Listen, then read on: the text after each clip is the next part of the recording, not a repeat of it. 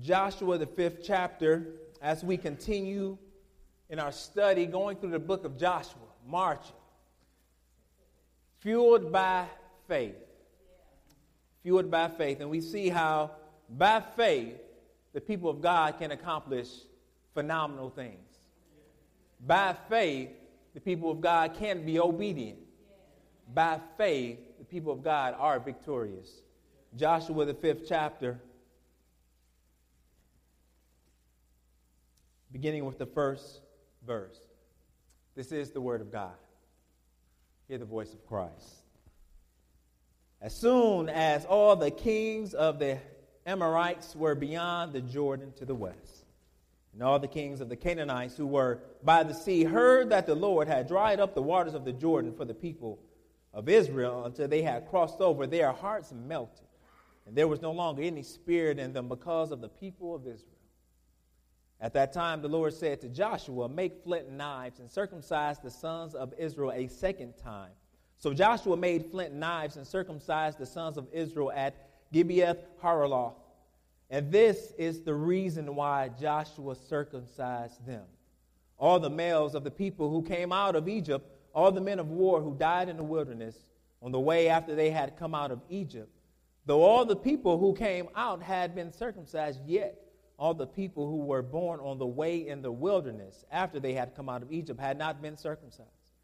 For the people of Israel walked 40 years in the wilderness until all the nation, the men of war who came out of Egypt, perished because they did not obey the voice of the Lord. The Lord swore to them that he would not let them see the land that the Lord had sworn to their fathers to give to us, a land flowing with milk and honey. So it was their children whom he raised up in their place that Joshua circumcised. For they were uncircumcised because they had not been circumcised on the way. When the circumcising of the whole nation was finished, they remained in their places in the camp until they were healed. And the Lord said to Joshua, today I have rolled away the reproach of Egypt from you. And so the name of this place is called Gilgal to this day. While the people of Israel were encamped at Gilgal, they kept the Passover on the 14th day of the month in the evening on the plains of Jericho. And the day after the Passover, on that very day, they ate of the produce of the land, unleavened cakes and parched grain. And the manna ceased the day after they ate of the produce of the land. And there was no longer manna for the people of Israel, but they ate of the fruit of the land of Canaan that year. When Joshua was by Jericho, he lifted up his eyes and looked, and behold, a man was standing before him with his drawn sword in his hand. And Joshua went to him and said to him, are you for us or for our adversaries? And he said, no, but I am the commander of the army of the Lord. Now I have come. And Joshua fell on his face to the earth and worshipped and said to him, why does my Lord say to his servant? And the commander of the Lord's army said to Joshua, take off your sandals from your feet, for the place where you are standing is holy. And Joshua did so. I'd like to put a tag on the text before us this morning, preparing for the fight of your lives. Preparing for the fight of your lives. Let us pray. Holy Father, you are magnificent. Holy Father, you are faithful, and your steadfast love endures forever. Father, there's nothing else that we would need to see you do to understand that you already love us. Demonstrating and sending your Son to be the Savior of the world, that through him we may have forgiveness of sins and redemption and in fellowship with you. We thank you, O Lord, that you have sent forth your Holy Spirit to lead us in righteousness, to cause us the desire to chase after you. And Father, it is, we beg that your Holy Spirit will come into this place and that you will guide our minds, that we may rightly think about who you are, what you have done and what you are doing. Father, may you open up our blind eyes, for apart from your grace, we would never be able to understand the magnificent truths in your word. Father, and apart from your Holy Spirit, we cannot hear this preached word. So, Father, I ask that you will open closed ears and soften hard hearts. Father, make us hear you this day. And Holy Father, as we agree with your word, may the depths of our heart right now say amen. Though the situation and circumstance may not look like things are all right, but yet I say amen. Though my life may be turned upside down right now, Lord, we can still say amen. So, Father, help us to believe what you have given unto us, to encourage us, to strengthen us, to give us hope. May you move mightily in this place this morning.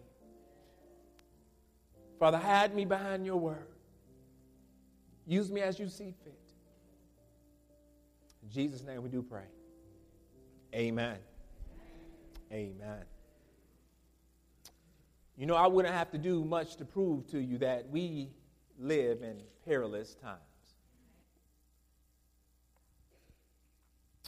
As individuals and as a nation, we are under constant threat of attack from those who would love to see much harm come to us.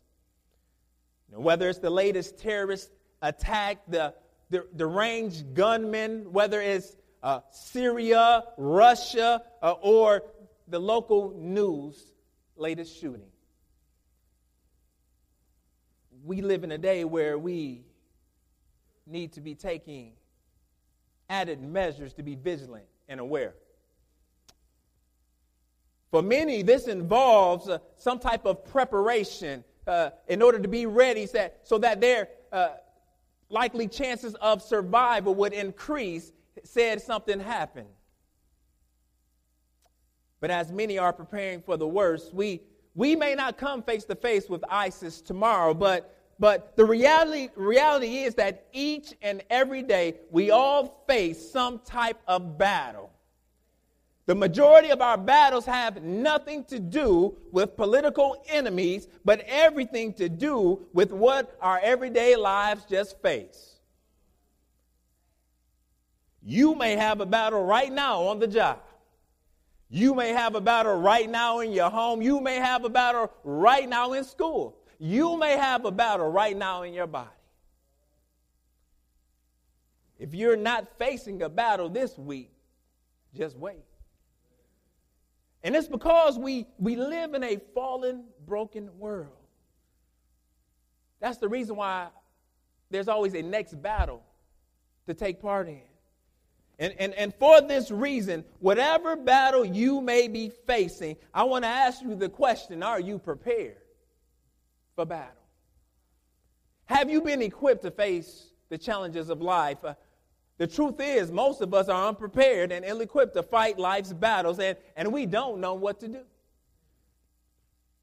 The result of this inability to handle life's battles causes frustration, anger, bitterness, depression, and all of that just dumps on top of our lives that we're already dealing with. But you know what? I'm just crazy enough to believe that it doesn't have to be that way. I believe that there is a way that to be in the midst of difficulty and the storm, you can still have joy. I believe that there is a way to be in the middle of a trying time and yet still press on. I believe that God is able to reach down into our lowest situation and to bring us up and to renew our strength because he has prepared us for battle.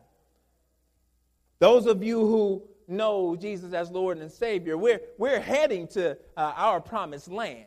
But you better believe on the way we will face opposition, battles of life. What I believe is that knowing God gives you the ability to face the battles of life. Not a superficial knowing, not a intellectual knowing. Yeah, I know of Jesus. I know God. I believe there is a big man upstairs. But no, this is a deep, intimate knowledge of who Jesus is. Not because you've seen him out there, but because he lives within inside of you. This knowing God gives you the ability to face life's battles. And I believe the text before us this morning gives us answers and a hope in fighting the battles of life. The context here of what's going on, we see that Israel has come across the Jordan. They are preparing to enter into the land. And just as they do, this new generation needs to take care of some things before they go in. It is here that God is preparing them for the fight of their lives. It's here we see how the children of God, they're given the necessary tools and means to fight their battles. There's 3 episodes here. So when we look, we begin right at verse 1, and what we see in the text, that as Israel has come over the Jordan, all the people of the land are scared.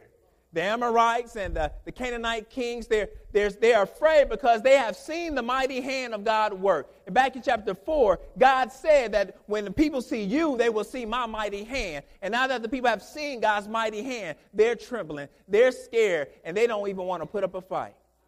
But what God does is he uses that cover in order to prepare the people because he needs to do something with them. Because the text tells us that as they have come over through the wilderness, this new generation is not circumcised. They have not kept the covenant. Is it their fault? No, probably not. But what has happened is their disobedient parents, they're the ones who grumbled and complained and moaned, we see that they was halfway obedient to what God was saying. They would follow the cloud around. They would follow the pillar of fire around. But when it came to really handling business for God, they would grumble. So their disobedience have left their children in a sticky situation. Their disobedience have left their offspring unprepared for what God wants them to do. But God says, I'm going to remedy that. I'm going to take care of that, and I'm going to handle it myself. So in this situation, he tells Joshua to make sure that the sons of Israel are circumcised. Get them ready to go into the land. Make sure they have what they need in order to make their claim on the land.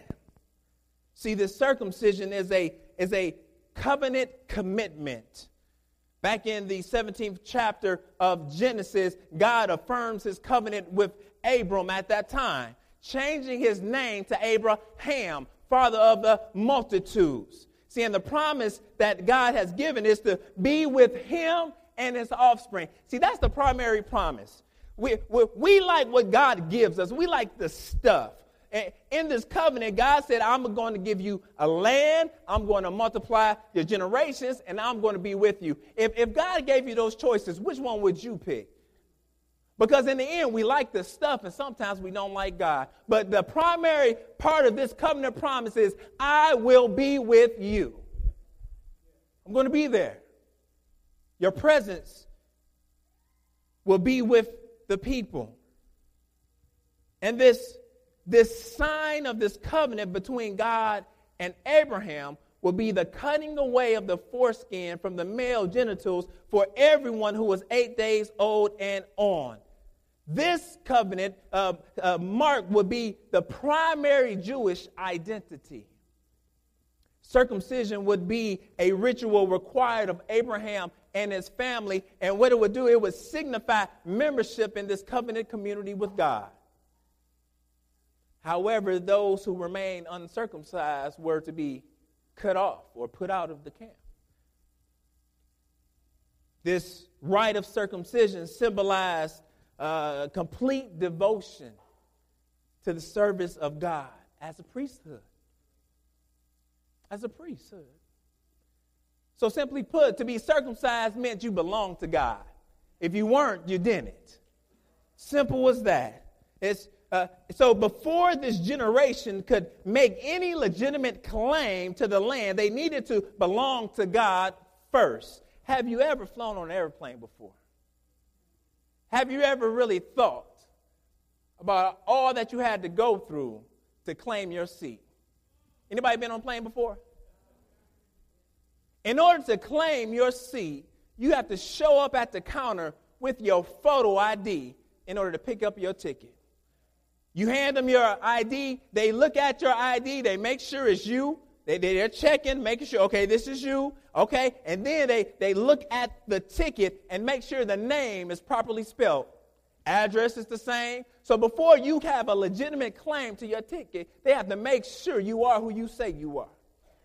At that point, you receive your ID back and then you receive your ticket. But in order to lay claim to that seat, you still have to go through security.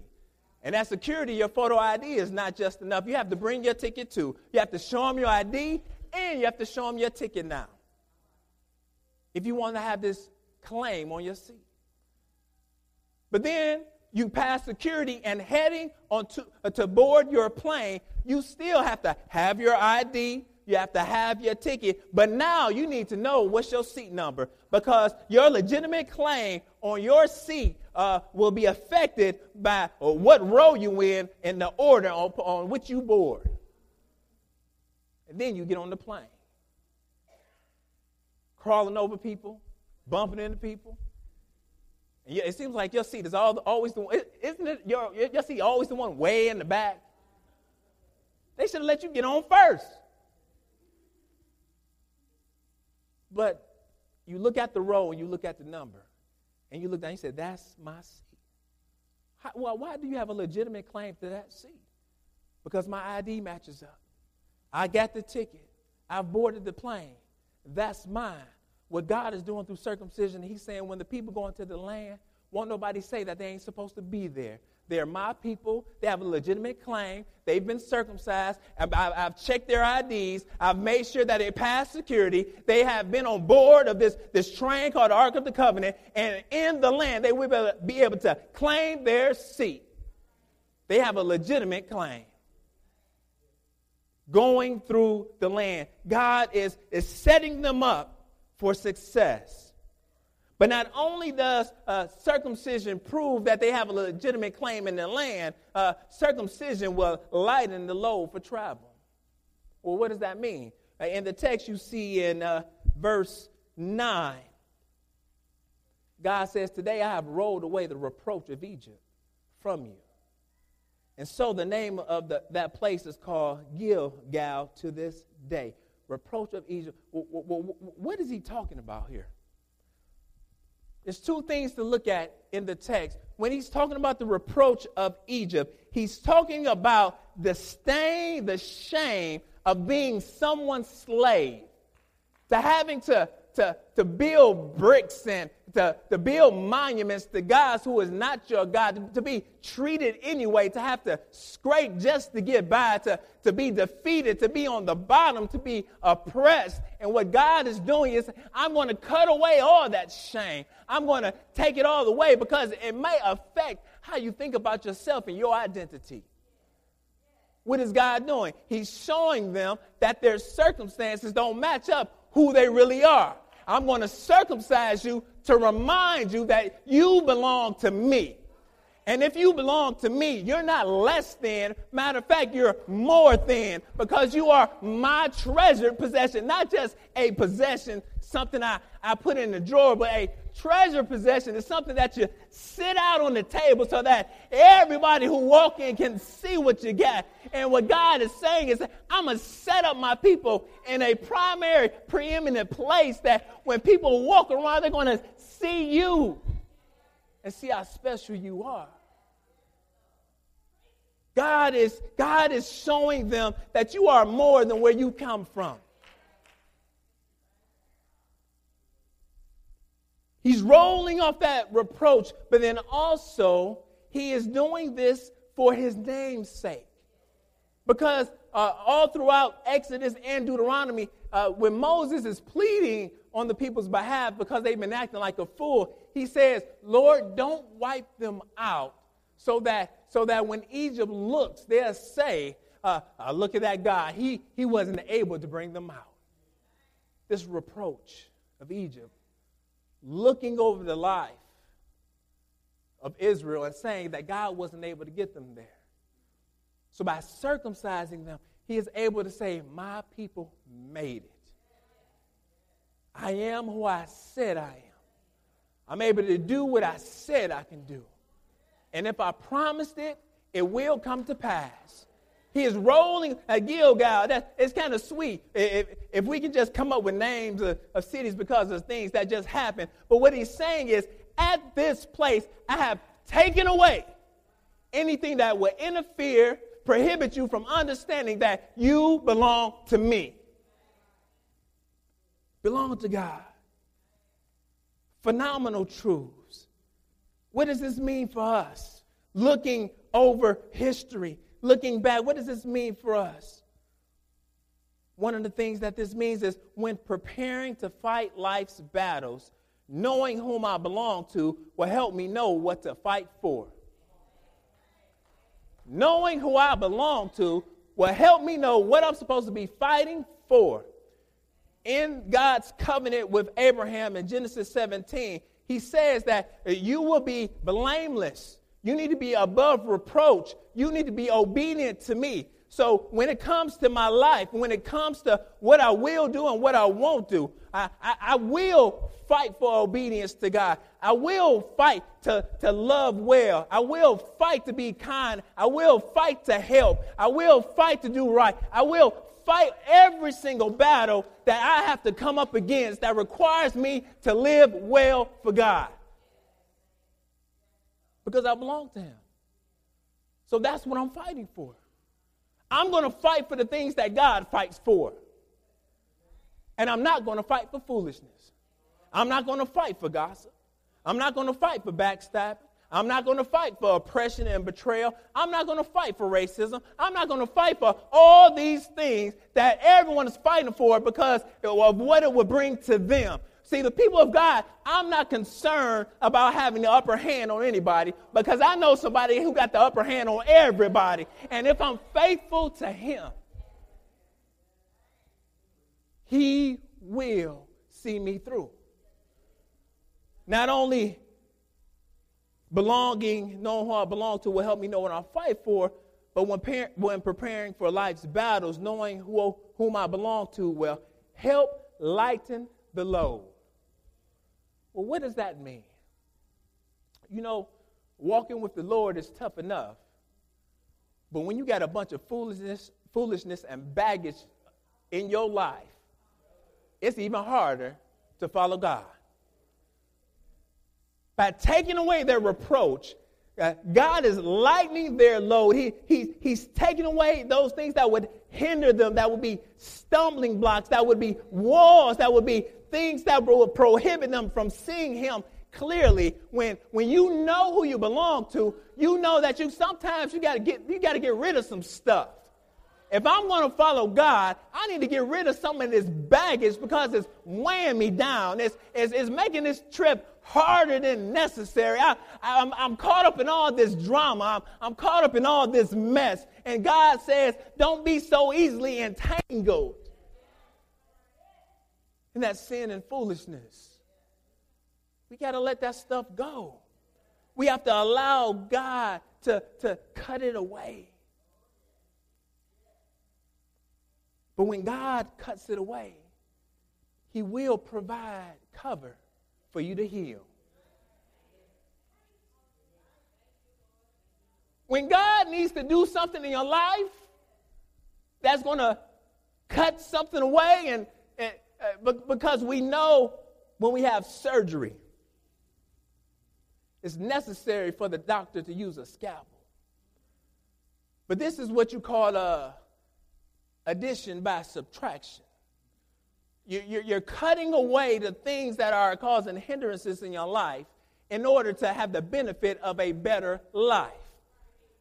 So what's taking place is God is removing some things, and sometimes he has to cut. And when he cuts, Sometimes you hurt, and sometimes you bleed, and you're going to need some time to heal. Verse 1, but God will give you the cover you need to heal when he cuts.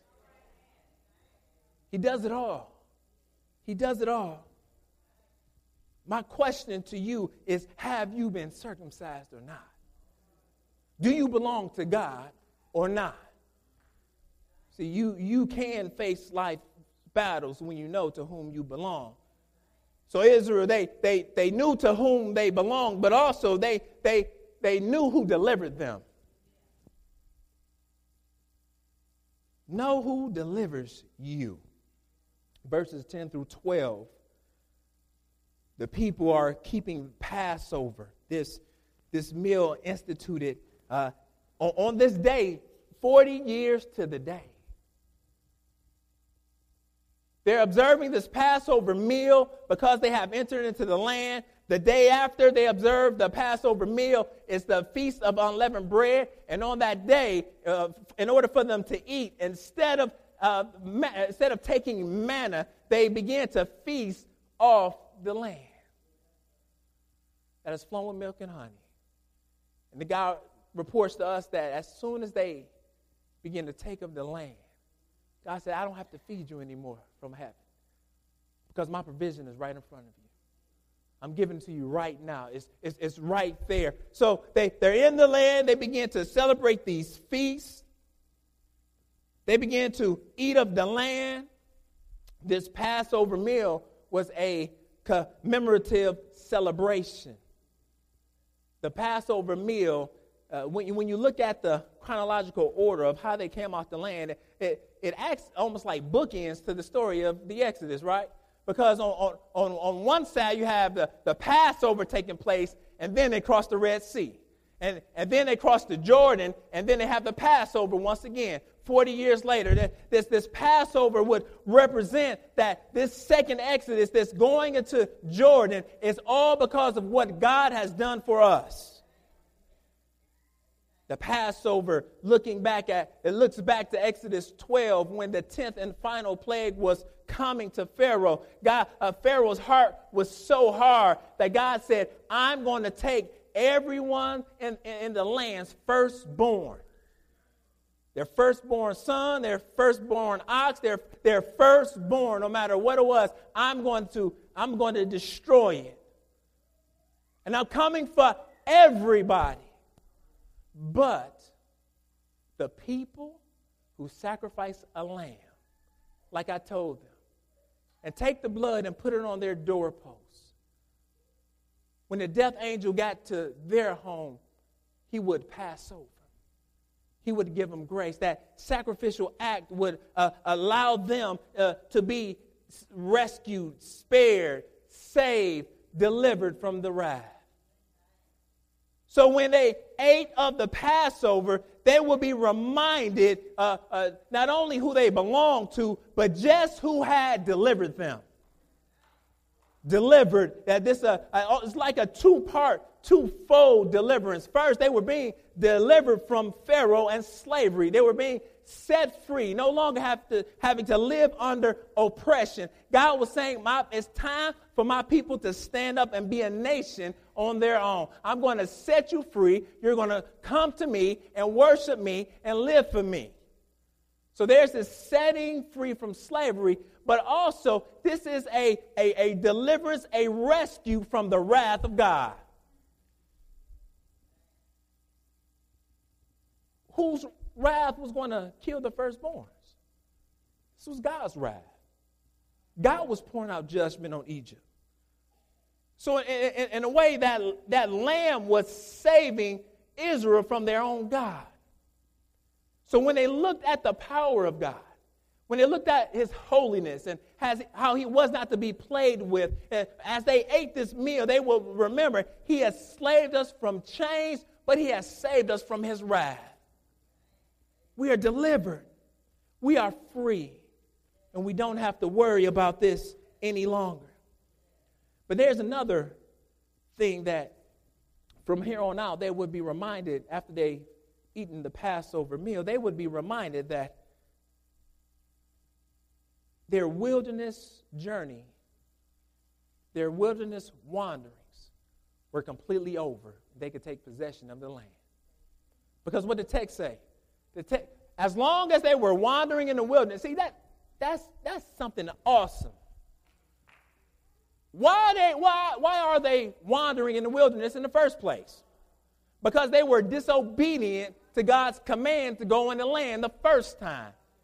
God, in his amazing grace, his benevolent posture, and his glorious goodness, even in the midst of them being disobedient in their wilderness wanderings, he said, I'm still going to feed you.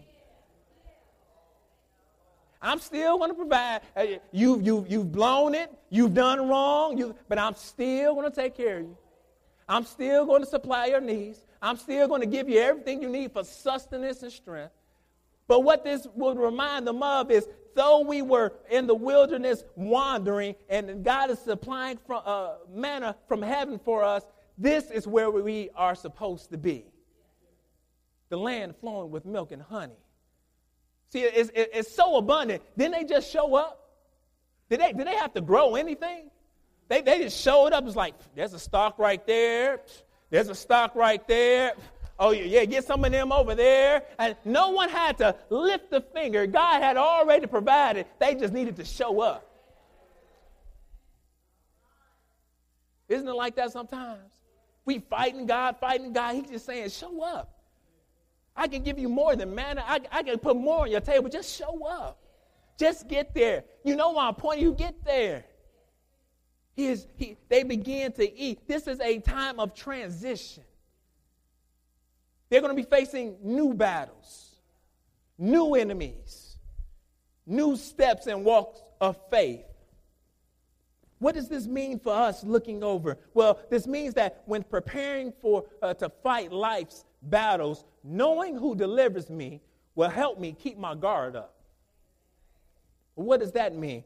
If I know that I have a deliverer, then I know there's trouble too. If I know that he is saving me from something, there's something to be saved from.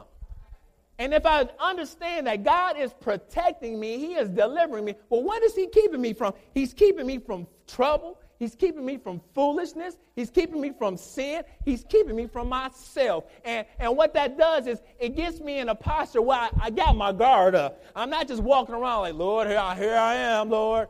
Here I am. Getting beat up. Oh, here I am, Lord. It teaches you that you got an enemy. We're walking around thinking that our boss is our enemy. There's someone more wicked who is our enemy. He doesn't love you, can't stand you, wants to kill you. And we need to pay attention as Christians. You have an enemy. If you're everybody's friend, then I don't know what type of Christian life you're really living.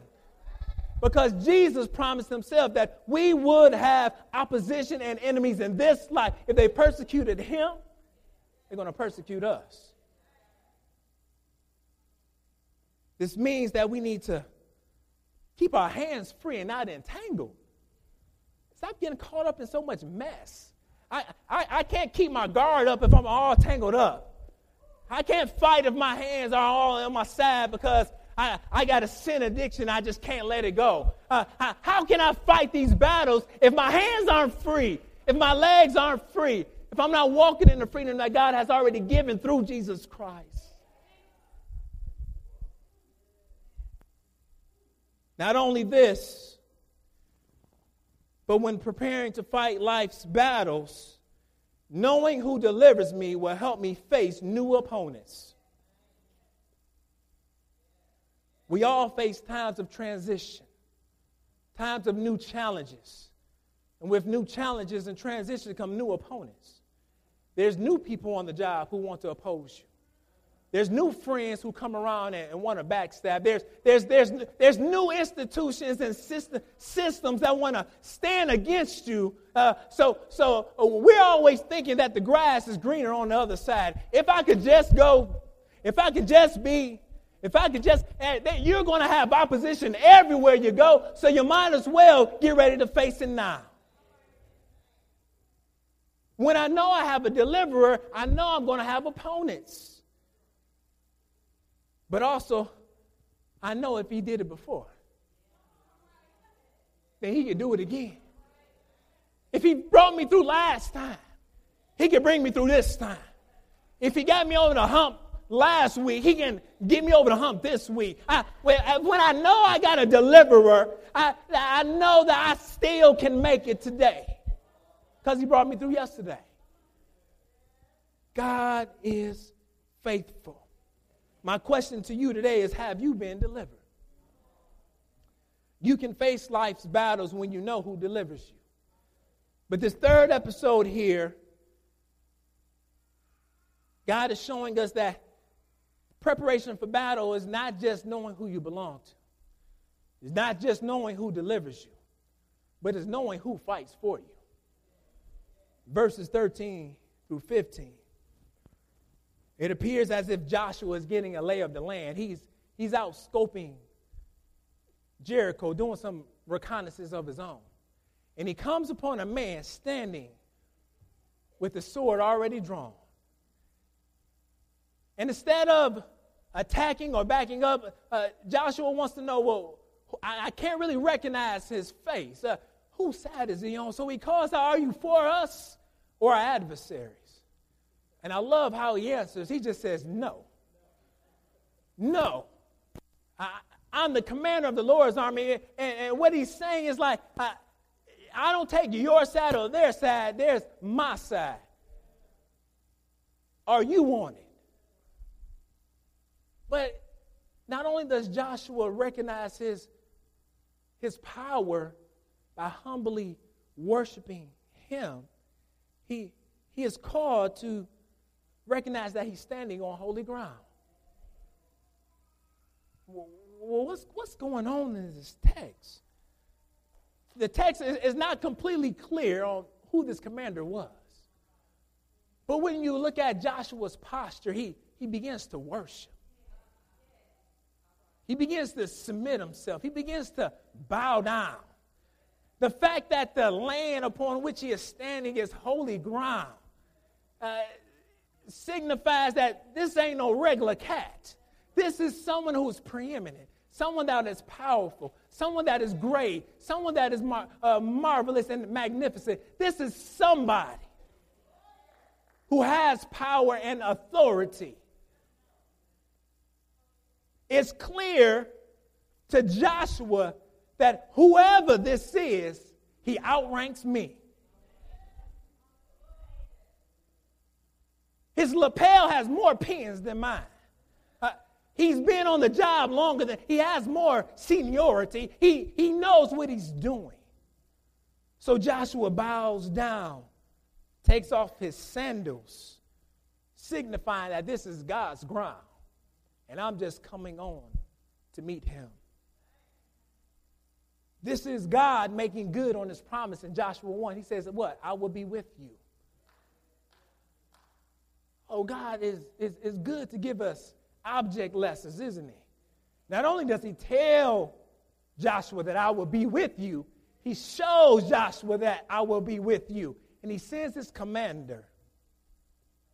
All of this would also remind Israel that though their battles are played out in the land, ultimately this is a spiritual battle.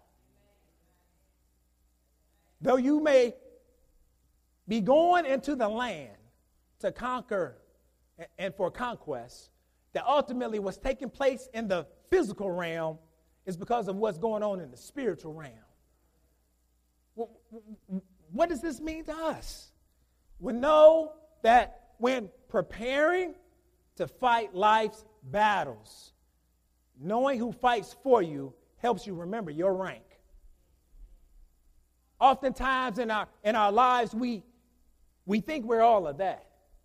And we think that we can fix every situation in our own strength. And a lot of times, God has to remind us just who we are. He has to give us a wake-up call to remind us that we're not that sweet. You're not that smart. You're not that wise. And you need me in every situation. He is teaching us to remember our rank. We are not above him. We are not the God of our own lives. I don't get to do what I want, say what I want, go where I want because I want. My life is under the authority submitted to the Lord Jesus Christ. I remember my rank. But not only that, when preparing for life's battles, knowing who fights for you, help you realize that this is spiritual warfare. This is spiritual warfare.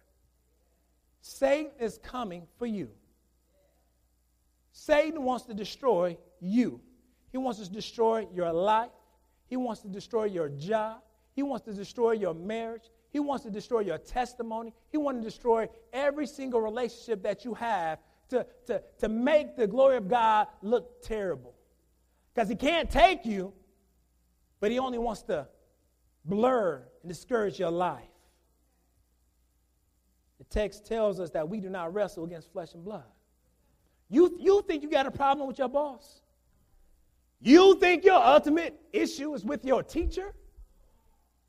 With your friends? Satan is using people, his minions, to affect your life.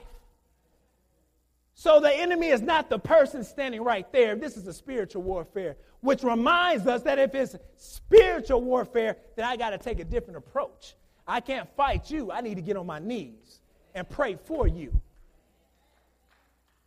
If this is spiritual warfare, I have to pull out my spiritual weapons. I can't hit you over the head.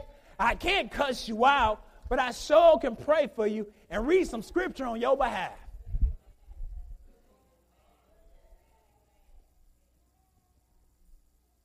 My question is, are you with God or not? You can face life's battles when you know who fights for you. So looking back over this text, over these historical events, the nation of Israel, they would have been encouraged looking back, knowing that if God was able to do that for them, he is who he says he is, and he is able to be the same for them. As long as they were obedient to this God who brought Joshua and Israel over, they would be well. They would be encouraged. As we look back on these historical events, we can be encouraged as well. Well, how so? See, our encouragement comes from knowing that each ritual, each memorial, they all point to someone greater. They all point to Jesus Christ. Colossians 2:16 and 17 tells us that, therefore, let no one pass judgment on you in questions of food and drink, or with regard to a festival or a new moon or a Sabbath. Why? These are a shadow of the things to come. The substance belongs to Christ. All the sacrifices, all of the feasts, all that the priests were doing, all pointed to our Lord and Savior, Jesus Christ. There's pointing to someone greater. So when we see circumcision in the text, we can take heart.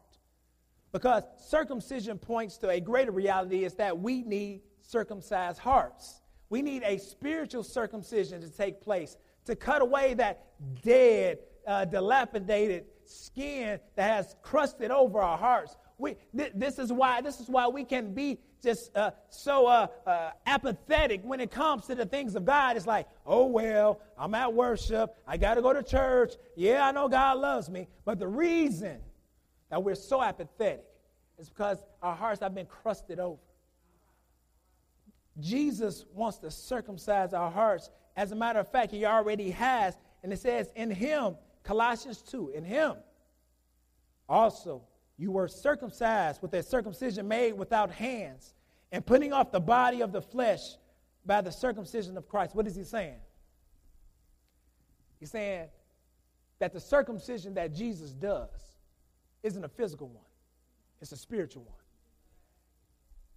And when Jesus gets a hold of your heart and begins to shave away all of that dead skin, all of that crust, he's taking away all those sinful habits, those sinful desires, those sinful ways.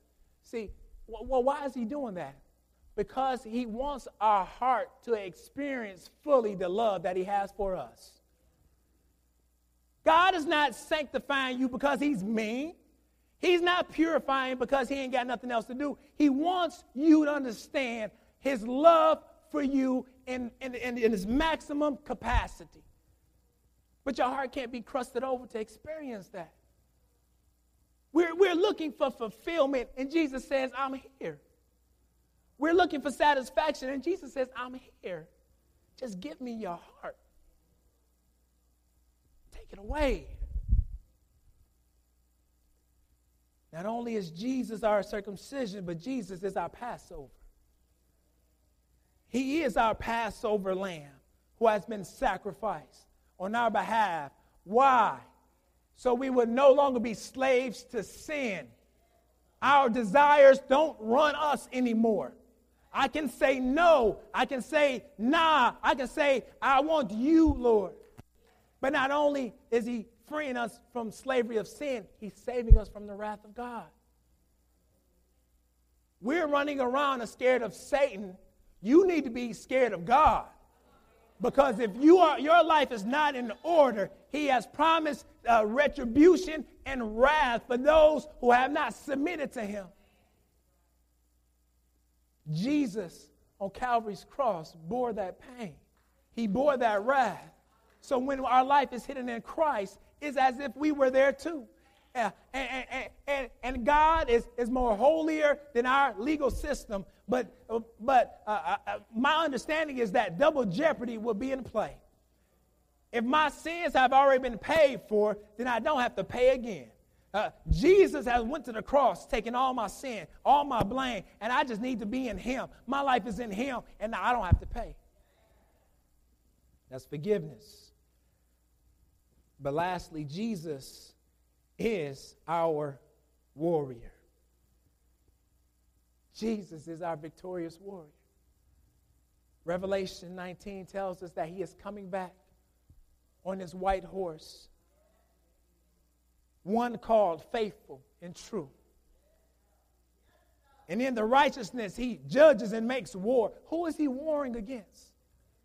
Those who have been set up in opposition to his rule. Those who have been oppressing his people. Those who won't bend the knee willingly, but he will make them bow. Jesus is our victorious warrior. No one can take him. Jesus fights for us.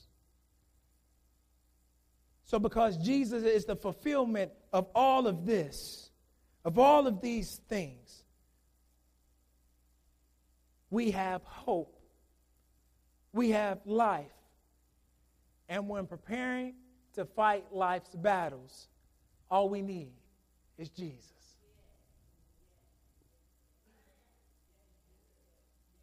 That's all we need. Jesus. When the issue come up, call out Jesus. Problems and situations, circumstances come up, Jesus. When you're full of anxiety and stress, Jesus. When burdens are on your back, Jesus. When your children are acting up, Jesus. When your spouse is acting up, Jesus. When the job is going crazy, Jesus.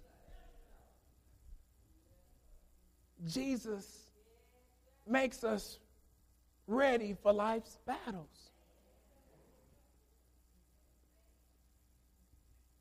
We come to Jesus through repentance and faith. Father, I'm sorry for living for myself, for doing what I want to do, and for living for my own glory, and now living for yours. And by faith, built upon the word of God, I believe you are who you say you are. You did that for my sins. You did take away the guilt, the shame. You have given me a new identity. You've given me hope. You have given me a promised land. And by faith, I ask that you would save me right now. We look to Jesus. Life is hard. And we often feel like we need a break. I just need a break. I'm tired. So much has been going on. But I believe that God wants us to learn how to live in the midst of difficulty. Because it's in the midst of difficulties where he grows us, where he purifies us, where he sanctifies us, where he makes us run to him and not to ourselves. He draws us closer. When there's problems with a child and they're crying and they're weeping, they don't really have to say much to their mother or father. They just come and just give them a hug. That's what salvation is. You're already crying. You're already beat up. Satan's been going upside your head, left and right, left and right. You don't know your up from your down already. Come to Jesus. Let him put his loving arms around you and show you what it means to be loved.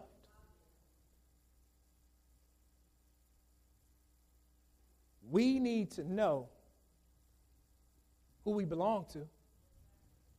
We need to know who delivered us. And we need to know who fights for us. But most of all, we need to know, not in an intellectual way, but in an intimate, deep, passionate way, we need to know Jesus. We need Jesus. Are you really a part of the family of God? Do you really know Jesus? We live in perilous times. But I'm reminded of an old hymn. Times is filled with swift transitions. Not on earth unmoved can stand. Build your hope on things eternal.